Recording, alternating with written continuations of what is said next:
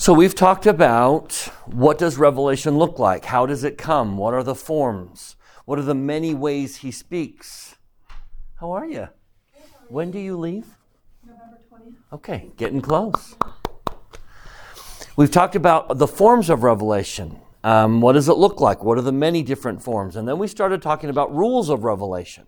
And something started to creep in over and over and over again. I don't know if you noticed it, but you have a great deal of control over the flow of revelation in your life. We've seen that week in and week out. That you're not just standing there waiting for Heavenly Father to speak to you. There's a great deal of control that you have. One of the things we talked about is that this body and your spirit are inseparably connected. And that we are tied to God. Well, the blessing of the word of wisdom that we saw was that if you obey the word of wisdom, you will have strength in your navel. Now, those of you who have been to the temple, that should be a sacred word. The navel. Reminders of the navel. You are connected to God through a navel. When you stand and face God, you are connected through a navel. Now, there was a time when I was connected to my mom through a navel. And she fed me. She took waste out and put nutrients in. And I have a spiritual navel. I am connected to God through a navel. And that I control the flow through that navel. And once you started to see that pattern, taking care of your body has an effect on that. Forgiving others has a tremendous influence on that. I hope last week really made an impression upon you that if I let go of the $18,000 debts that people owe me, I get this rush that comes from a $22 billion debt being loosed. And it really is in my control. So I have been searching through the scriptures to say, what are some of the other ways I control the flow of nutrients from Heavenly Father? And tonight I can't help but notice a very significant pattern. I would love it if our scriptures came pre-marked, if the Lord marked the most important verses already in the scriptures. If they were just marked a different color. Then I could just flip through and read through which ones are the most important. But they don't come marked, do they? So how do we know which ones are the most important to Heavenly Father? You don't possibly believe that all Scripture is of equal worth, do you? That every verse is equal in importance? You shouldn't. A quick read through the Scriptures will tell you that that's not the case. So which ones are the most important verse? Where does Heavenly Father wave His arms and say, something really important is happening and I need you to pay attention? He does it through repetition and patterns.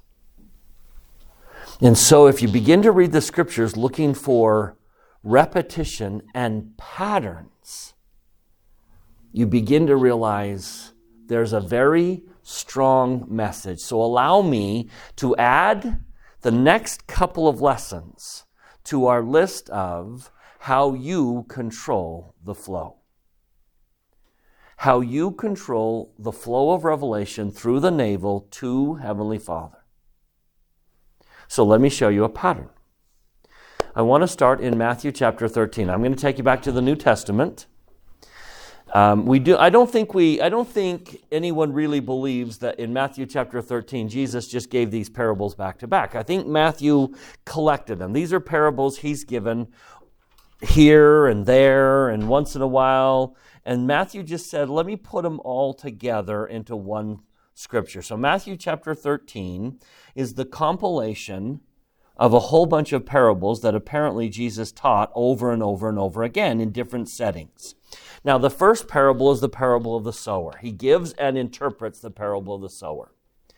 After that, starting in verse 24, another parable put he forth about wheat and tares.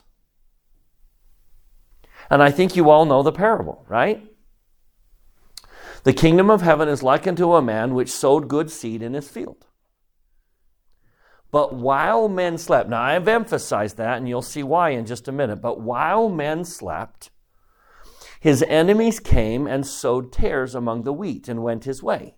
So when the blade sprung up and they didn't know what to do, what should we do? Should we pull out the tares? No, lest you disturb the wheat. Let them grow till the harvest. So we're going to let them grow until the harvest, and then we'll harvest them both. In the time of the harvest, I'll say to the reapers, go ye first to the tares and bind them in bundles, but the wheat gather into my barn. You know the parable, right? And then the Lord interprets the parable.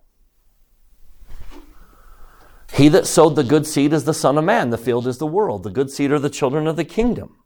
But the tares are the children of the wicked one. And the enemy that sowed them is the devil. And the harvest is the end of the world. And the reapers are the angels. Therefore, the tares are gathered and burned into the fire. We'll gather out the righteous. Okay, what's the point? What's the therefore what? It's a cool parable. Guy throws seeds. Enemy sows tares. Let's late. I mean, is the only point that at the end of the world we're going to separate good and evil? Okay, so what's the point? Now, I read this and a light goes on and says, wait a minute. It's very rare for Jesus not to make a very significant point. Every parable has a very significant point, but this parable doesn't seem to make a point. Therefore, do this. The only do this I can see is wait till the end of the world and then the bad guys are going to get what's theirs. I don't see a point. I don't see Jesus making a point. And that puzzles me. And so I start looking for patterns. So now let me show you a pattern. Let me show you something that is odd. Of all the parables Jesus gave, the one that comes up the most repeatedly in the Doctrine and Covenants is the parable of the wheat and the tares. Turn with me to section 86. Doctrine and Covenants, section 86. And now all of a sudden I would suggest to you the reason he didn't make a point in the New Testament becomes pretty clear. Doctrine and Covenants, section 86, is a whole section of the Doctrine and Covenants on the parable of the wheat and the tares. Thus saith the Lord unto you concerning the parable of the wheat and the tares. Now, does any other parable get this much real estate in the Doctrine and Covenants? No. So Jesus is going to include an entire section on the parable of the wheat and the tares. Now, what's his point here? Let's talk about the parable of the wheat and the tares. The field is the world. We knew that. The apostles are the sowers. We kind of assumed that. After they have fallen asleep, the great persecutor of the church, the apostate, the whore, even Babylon, that maketh all nations to drink of her cup, she sows the tares. Okay, so what did he add? Tell me what the Doctrine and Covenants adds. It's the time period. What's the time period? The growing of the wheat and the tares together is when? If the sowing of the tares is, so when does the apostasy, when do they fall asleep? Hey, Stephen's here!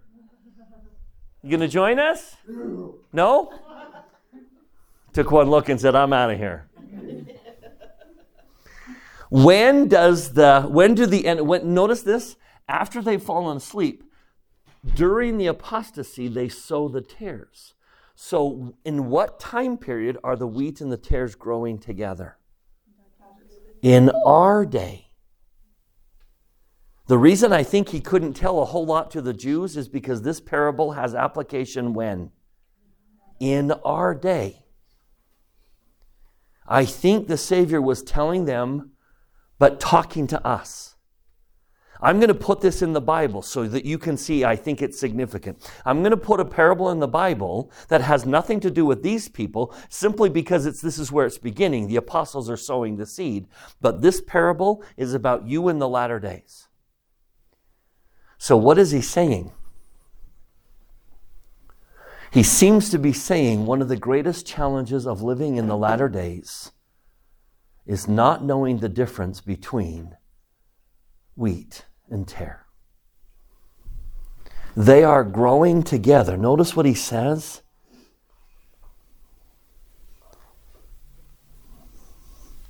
Therefore, he says it a couple times. Therefore, let's go to verse 7 though. Therefore, let the wheat and the tares grow together. You are living in a day where wheat and tares are growing together. And that is a major concern to him. So let me throw one more definition in before I show you another pattern. What's the real problem with wheat and tares growing together? What's the real problem? Let me show you, let me pull up the Bible dictionary. And let's look up the word tares. There's two problems with a tare. Tell me what's the problem with a tare? Poisonous. Number one, it's poisonous. It's poisonous. And number two, it looks just like wheat until the very end.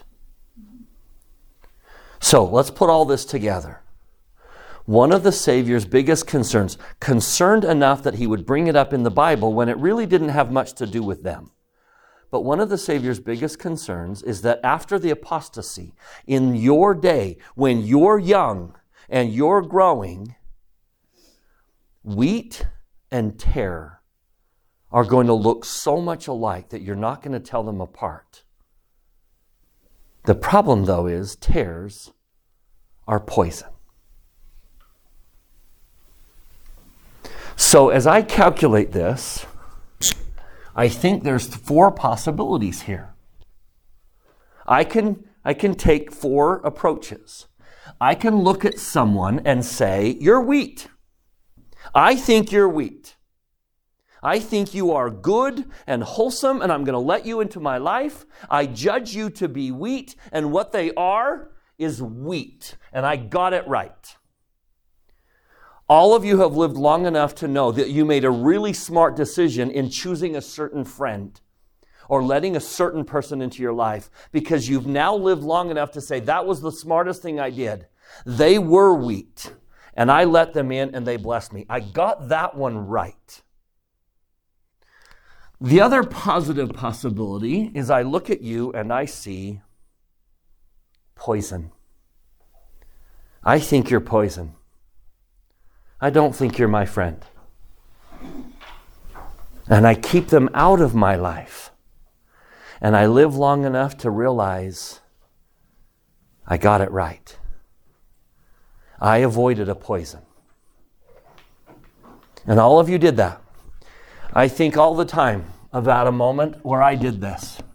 I was 13 years old and we were camping, and I found an untouched, unopened package of cigarettes in a field. I was alone. No one was around. We're camping, so clearly we had matches. But and I was curious, wouldn't you be curious? But my 13-year-old brain said to me, this is poison. You don't want to have anything to do with this. And I ripped them up. And I have lived long enough to say, guess what? I got it right. But what are the 2 negatives? If the Savior is saying, I'm concerned that wheat and tares are growing together and one's poisonous, tell me what he's saying. Some of you have looked at someone, something, saw wheat, let it into your life, and it poisoned you. Some of you are letting poisons into your life disguised as wheat. And you're being poisoned. Now, I think I've done that. I know some of you have done that. I've let the wrong people into my life. And some of them have poisoned me. One of them almost cost me $200,000. Luckily, by the grace of God, I got away without being poisoned. Had I stayed one more day, one more week, it would have completely altered my life. But I let a poison into my life. Now, the other negative is what? I see tare.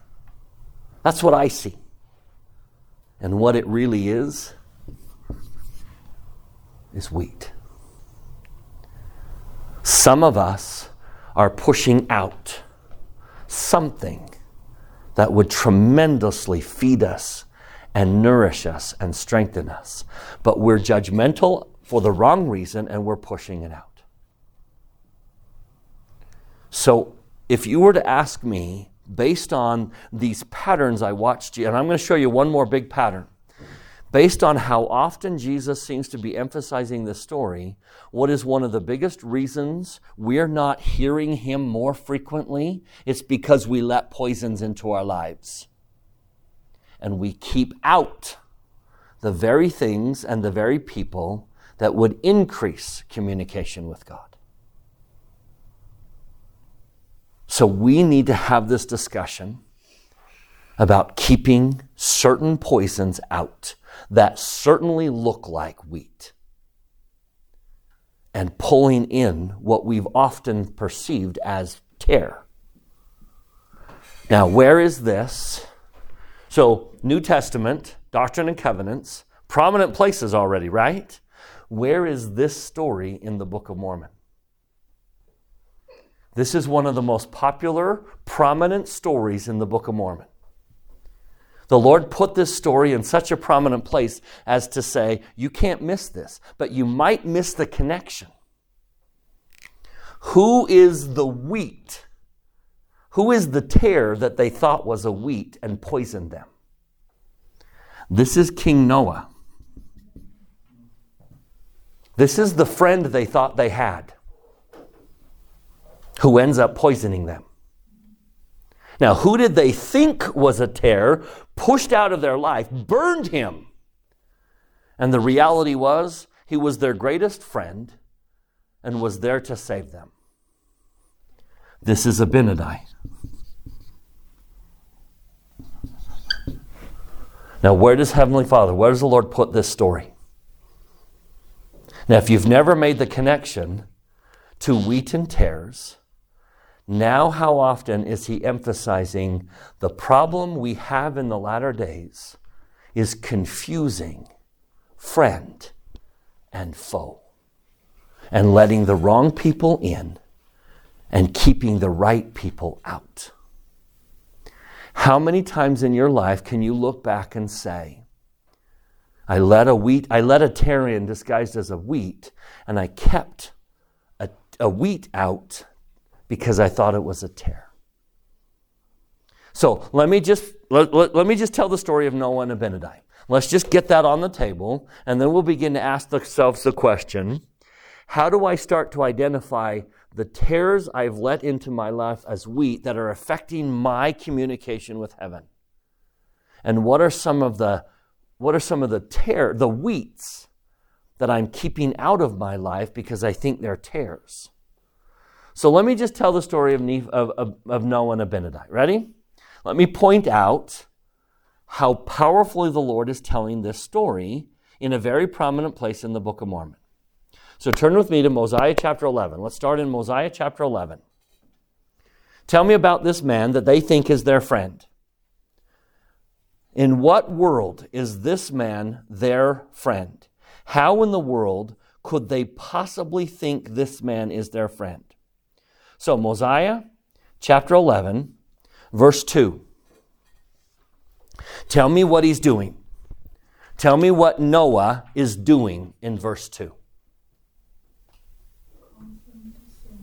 Okay, he is he's taking many women as his wives and concubines. Where is he getting these women?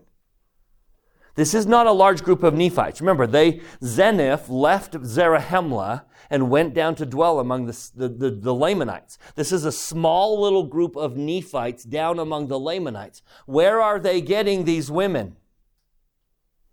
They're not Lamanite women. Where are they getting them from? They're our daughters. He is taking our daughters, our mothers, our sisters, and we're doing what? He's our friend. In what world is this man a friend?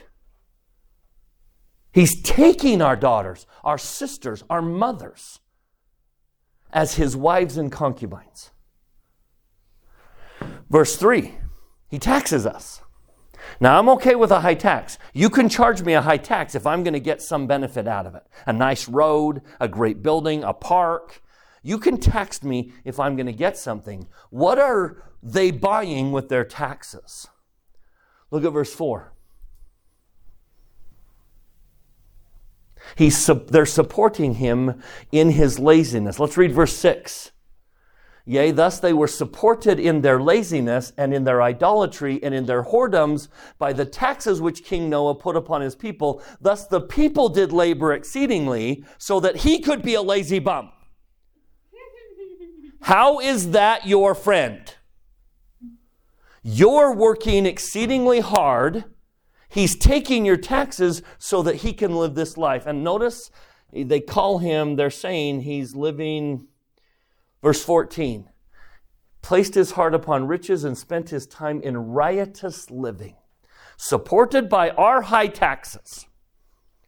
Am I painting a pretty picture of a nice friend? Someone that cares about me? Someone that's going to be there for me and defend me? This is no friend. This is not my friend. Look at verse 15. Tell me about him.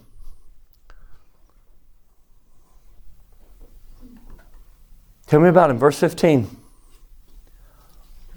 He's a drunk. Our king is a drunk. And yet, what do they think about him? They like him. They see friend in Noah. I'm so confused. They see friend. In fact, when Abinadi comes along, Abinadi comes among them and says what? Repent, you sinners. I don't want to hear that. You're not my friend. Friends don't talk like that. Friends don't call me on the carpet and rebuke me. You're not my friend. So what do? Tell me what they do. Notice, it came to pass that when Abinadi had spoken these words, they were wroth with him. Who's they? The people, not the priests of Noah. The people were wroth with him and sought to take away his life. So they look at Noah and what do they see? Friend, the guy taking our women, taxing us so that he can be a bum and a drunk. They look at him and see friend. Along comes Abinadi, who came to save them, and they see foe. Now, why is the Lord putting this story in the Book of Mormon? If you put all these dots together, he's saying, you and I are doing the same thing. You and I are looking at Noah's and seeing friend. And some of our modern day Noahs are people. Some of our modern day Noahs are substances that people get addicted to. Some of our modern day Noahs are philosophies and causes. Some of our modern day Noahs are ideas, not people. And they're fooling you into thinking that they're your friend. Now maybe we should see if we can figure out why they were fooled. Let's go back to verse 2. Look at what's underlined this time. That was the only thing that made sense. Tell me why they might see him as friend. Because he said, it's okay to sin. There's no sin to it. He told them it was okay to sin. Ooh, I like that. I like what you're telling me. I don't like what he's telling me. I like what you're telling me. You're my friend. He's not. How about verse 7? How many of you have let an enemy into your life because they did what? They flattered you. They made you feel important. And so you let them into your life. Utah is one of the highest per capita cons. More con artists steal money in Utah than so many other places, because how do you get into the heart of a Utahn? You flatter them. You're nice to them. You treat them well. And we open our doors to the enemy. How about verse 12? Tell me what he did in verse 12. What does Noah do in verse 12? Protection. He built a tower. Meaning, how do the blinders come on? What did he do that put the blinders on? He made them feel safe. I will protect you. You're safe. He allowed them to sin. He told them it was okay to sin. He flatters them. He makes them feel safe. Do you see why maybe the blinders go on? Now, the last verse of this chapter, says what? The eyes of the people were blinded. Now, allow me to just connect all these dots and help you see that Heavenly Father sees something in your life, in our day, in living in the latter days, where it is very difficult to not let a Noah into your life. Sometimes because they flatter you. Sometimes because they make you feel safe. Sometimes they make you feel it's okay to sin. But in they come and the blinders go on. Now watch, chapter 12, watch what they do to Abinadi. Abinadi has some pretty harsh things to say to them. They're going to be eaten like dogs, by dogs. They're going to howl. Their land is going to be pillaged, and they're going to suffer. Do all of these things become true? Every one of them. Every one of them. Abinadi was there simply to warn them, right? And did he warn them a little harshly? Yes. And when he warned them harshly, what did the blinders say? I don't like you. You're not my friend. You're not telling me what I want to hear. And so, what do? They were angry with him and took him and carried him bound before the king. They took Abinadi in chains before Noah. You see the irony? They should have bound which one of them and taken him to, but instead they bind Abinadi and take him to Noah. And when they get there, they use a very common J word. Noah blind people often use what J word? You are doing what? You are judging us. You are judging. What great evil hast thou done that what great sins have thy people committed that we should be judged of this man? Behold, O king, we are guiltless, and thou, king, hast not sinned. How blind are they? So what are they going to do to Abinadi? They're going to burn him. They're going to burn the person who came to save them. And he's gone. Go to chapter 19. This is a sad story. This is so frustrating to me. Because when does Satan take the binder? When does Satan allow the blinders to come off? When it's too late. Watch the story end. Ready? Watch the story end. Now, there was a man named Gideon who finally saw Noah for what he was. An enemy to the people, and Noah's going to come and destroy him. Gideon's going to try and save the people by destroying Noah. So Noah and Gideon are fighting. They get up on the tower and they see the Lamanites coming. The Lamanites just so happen to be attacking. So Noah says, Gideon, spare me, for the Lamanites are upon us, and they will destroy my people. Let me go so I can save them. Now I need someone to read verse 8. Mosiah chapter 19, verse 8. Please hear what it's saying. James? And now the king was not so much concerned about his people as he was about his own life. Need you to read that again. Now the king was not so much concerned about his people as he was about his own. Do you hear it? One more time. Now the king was not so much concerned about his people as he was. He is not your friend. He is not your friend. Drugs and alcohol, not your friend. Certain philosophies, not your friend.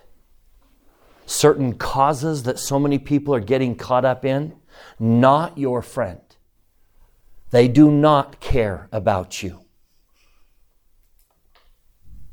So tell me what the friend says. Their blinders are on and they look at Noah and they see friend. They've already burned Abinadi. So tell me what the friend says. Tell me what he says. Run. Everyone run. Let's run from the Lamanites. Okay, so I'm so blinded and I'm following Noah, I run. Let me put a Dunford family picture up here, okay? I'll show you my crew. I think I've got a recent one.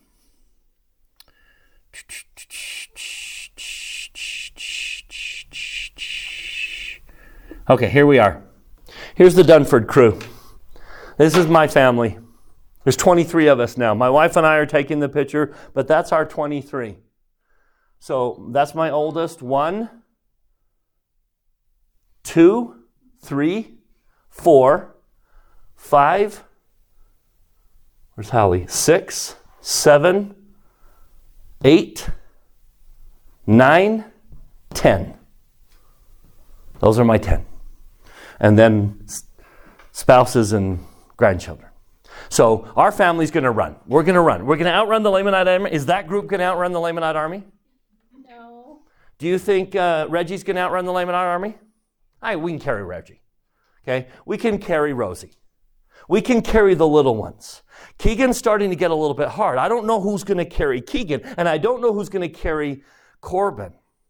Corbin's almost 6 feet tall, but I don't think he outruns the Lamanite army. And I don't know who's going to hold my 19-year-old daughter who's not going to outrun the Lamanite army. And so we're running, and we're running slow, and the Lamanites are catching up. And I turn to my friend, and I say, what should I do? The Lamanites are catching up. What should I do, friend? And tell me what my friend says. Leave them. Leave them. Now, what do my blinders say? That those instructions are from my friend. And so I leave. I leave my wife. I leave the children. I leave my 19-year-old daughter. And I run. Because I'm blinded by who my real friend is. Now, am I going to outrun the Lamanite army? Mm-mm. Am I going to outrun the Lamanite army? Mm-hmm. Yes. Because where will they stop? At my family. They'll stop at my 19-year-old daughter. They'll stop and I'll get away. So picture this. Oh, we made it. We're safe. We're safe. Then what happens?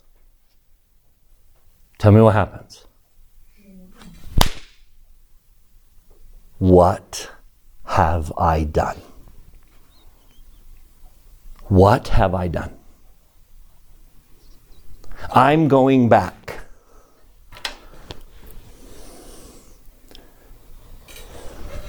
Some of them swore in their hearts that they would return to the land of Nephi. I'm going back. I'm going back to save my family. Who stops them? Who stops the men from going back to their families? The king. And for the first time, what happens? Tell me. The blinders come off. And they see who he really is. The man they thought was the man they followed into the wilderness at the expense of their families. All of a sudden, what do they see? You are no friend. I was fooled. You are not wheat. You are tare. And what do they do to King Abinadi in that little clearing? King Noah. What do they do to him? They burn him. Because that's what you do to tares, right? You burn tares. Now tell me what they need. Tell me what they need right now. Now that they've realized that the king is no friend, tell me what they need. I need a prophet. We need a prophet. Oh, wait. We burned him. Okay, what else do they need?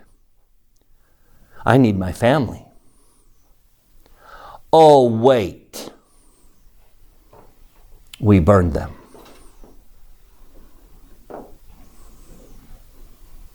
Now, how many times have you seen this story play out?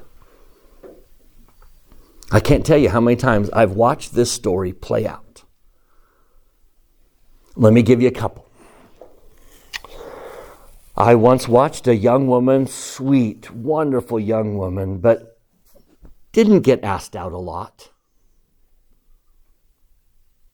And along came Noah and flattered her and swept her off her feet. And as soon as they got together, all her real friends, all of the Abinadis in her life, started to say what? Why are you with him? You know what kind of person he is. Why are you with him? Why are you with him? And what did she say to them? What did she say to them? Stop judging him. He knows me. He cares about me. And you clearly don't. And she burned all of her friends. I watched her burn all of her friends. She burned her parents. She burned her relationship with her family over this guy. Now, tell me how the story ends. Pregnant in high school before graduation. And when she gets pregnant in high school before graduation, what usually happens to Noah? Tell me what happens to Noah's. That's when they're gone, right? Now, what does she need right now? Her friends and her family. Now, luckily, they welcomed her back. But she had burned some major relationships that she had to repair. I watched it. Let me give you another example.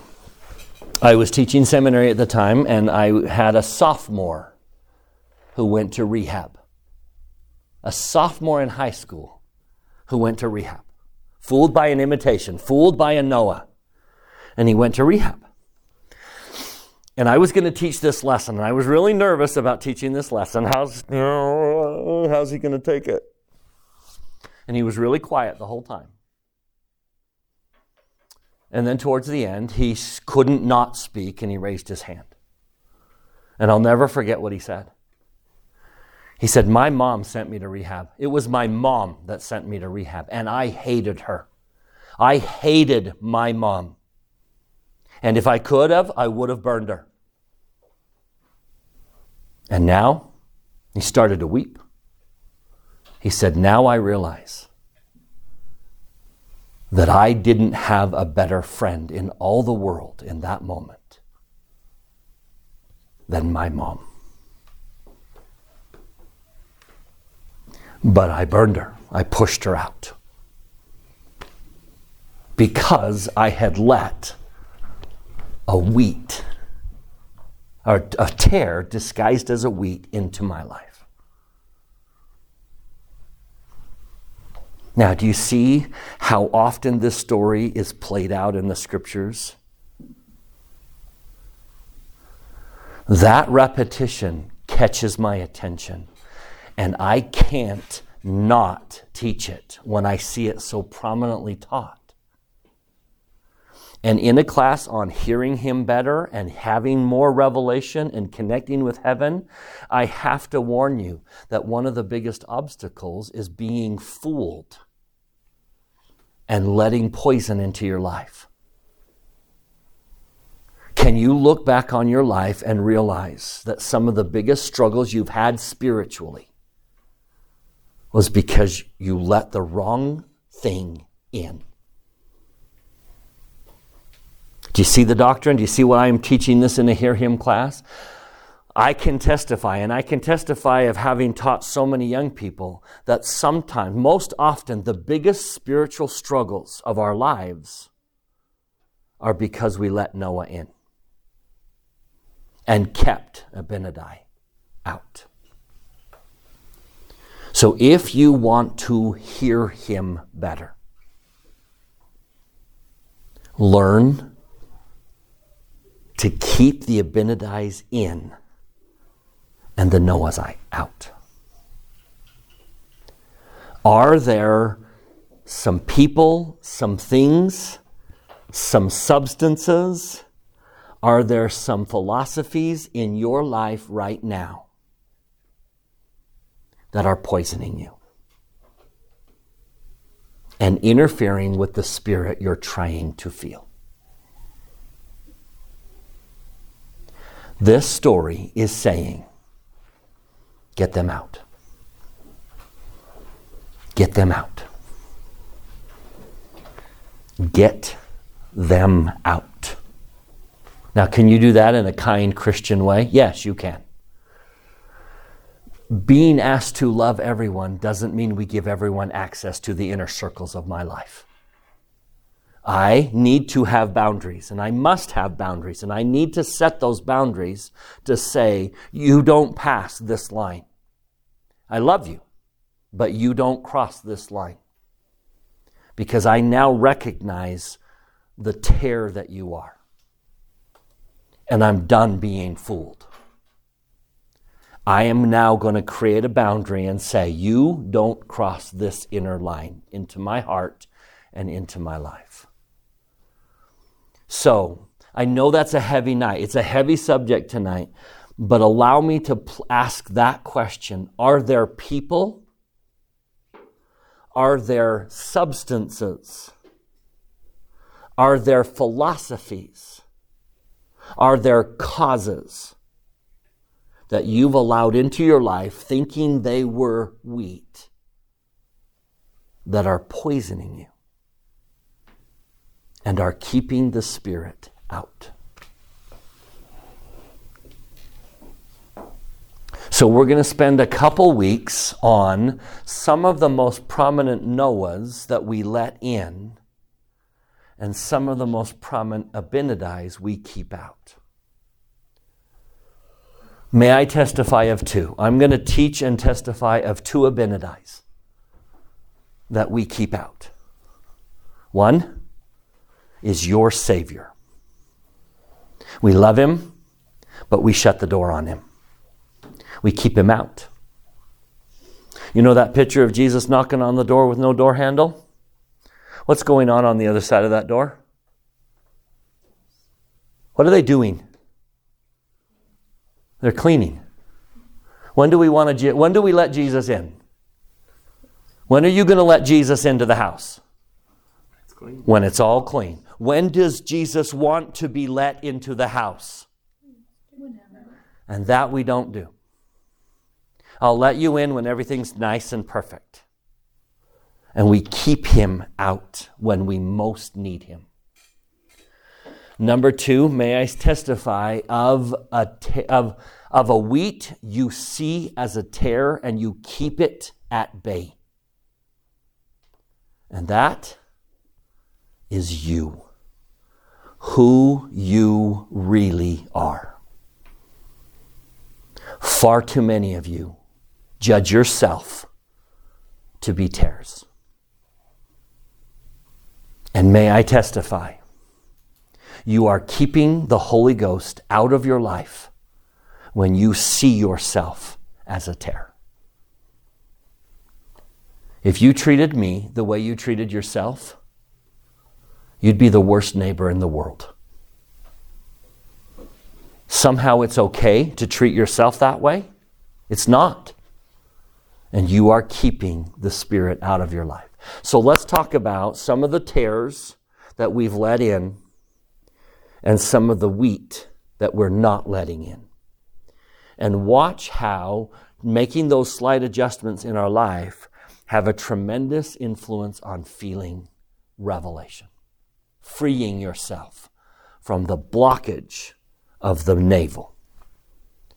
I testify, after teaching scriptures for 30 years, I can't not teach the pattern that has become so obvious to me about your lives. Don't let the tares in. And don't keep the wheat out. And I say that in the name of Jesus Christ, amen.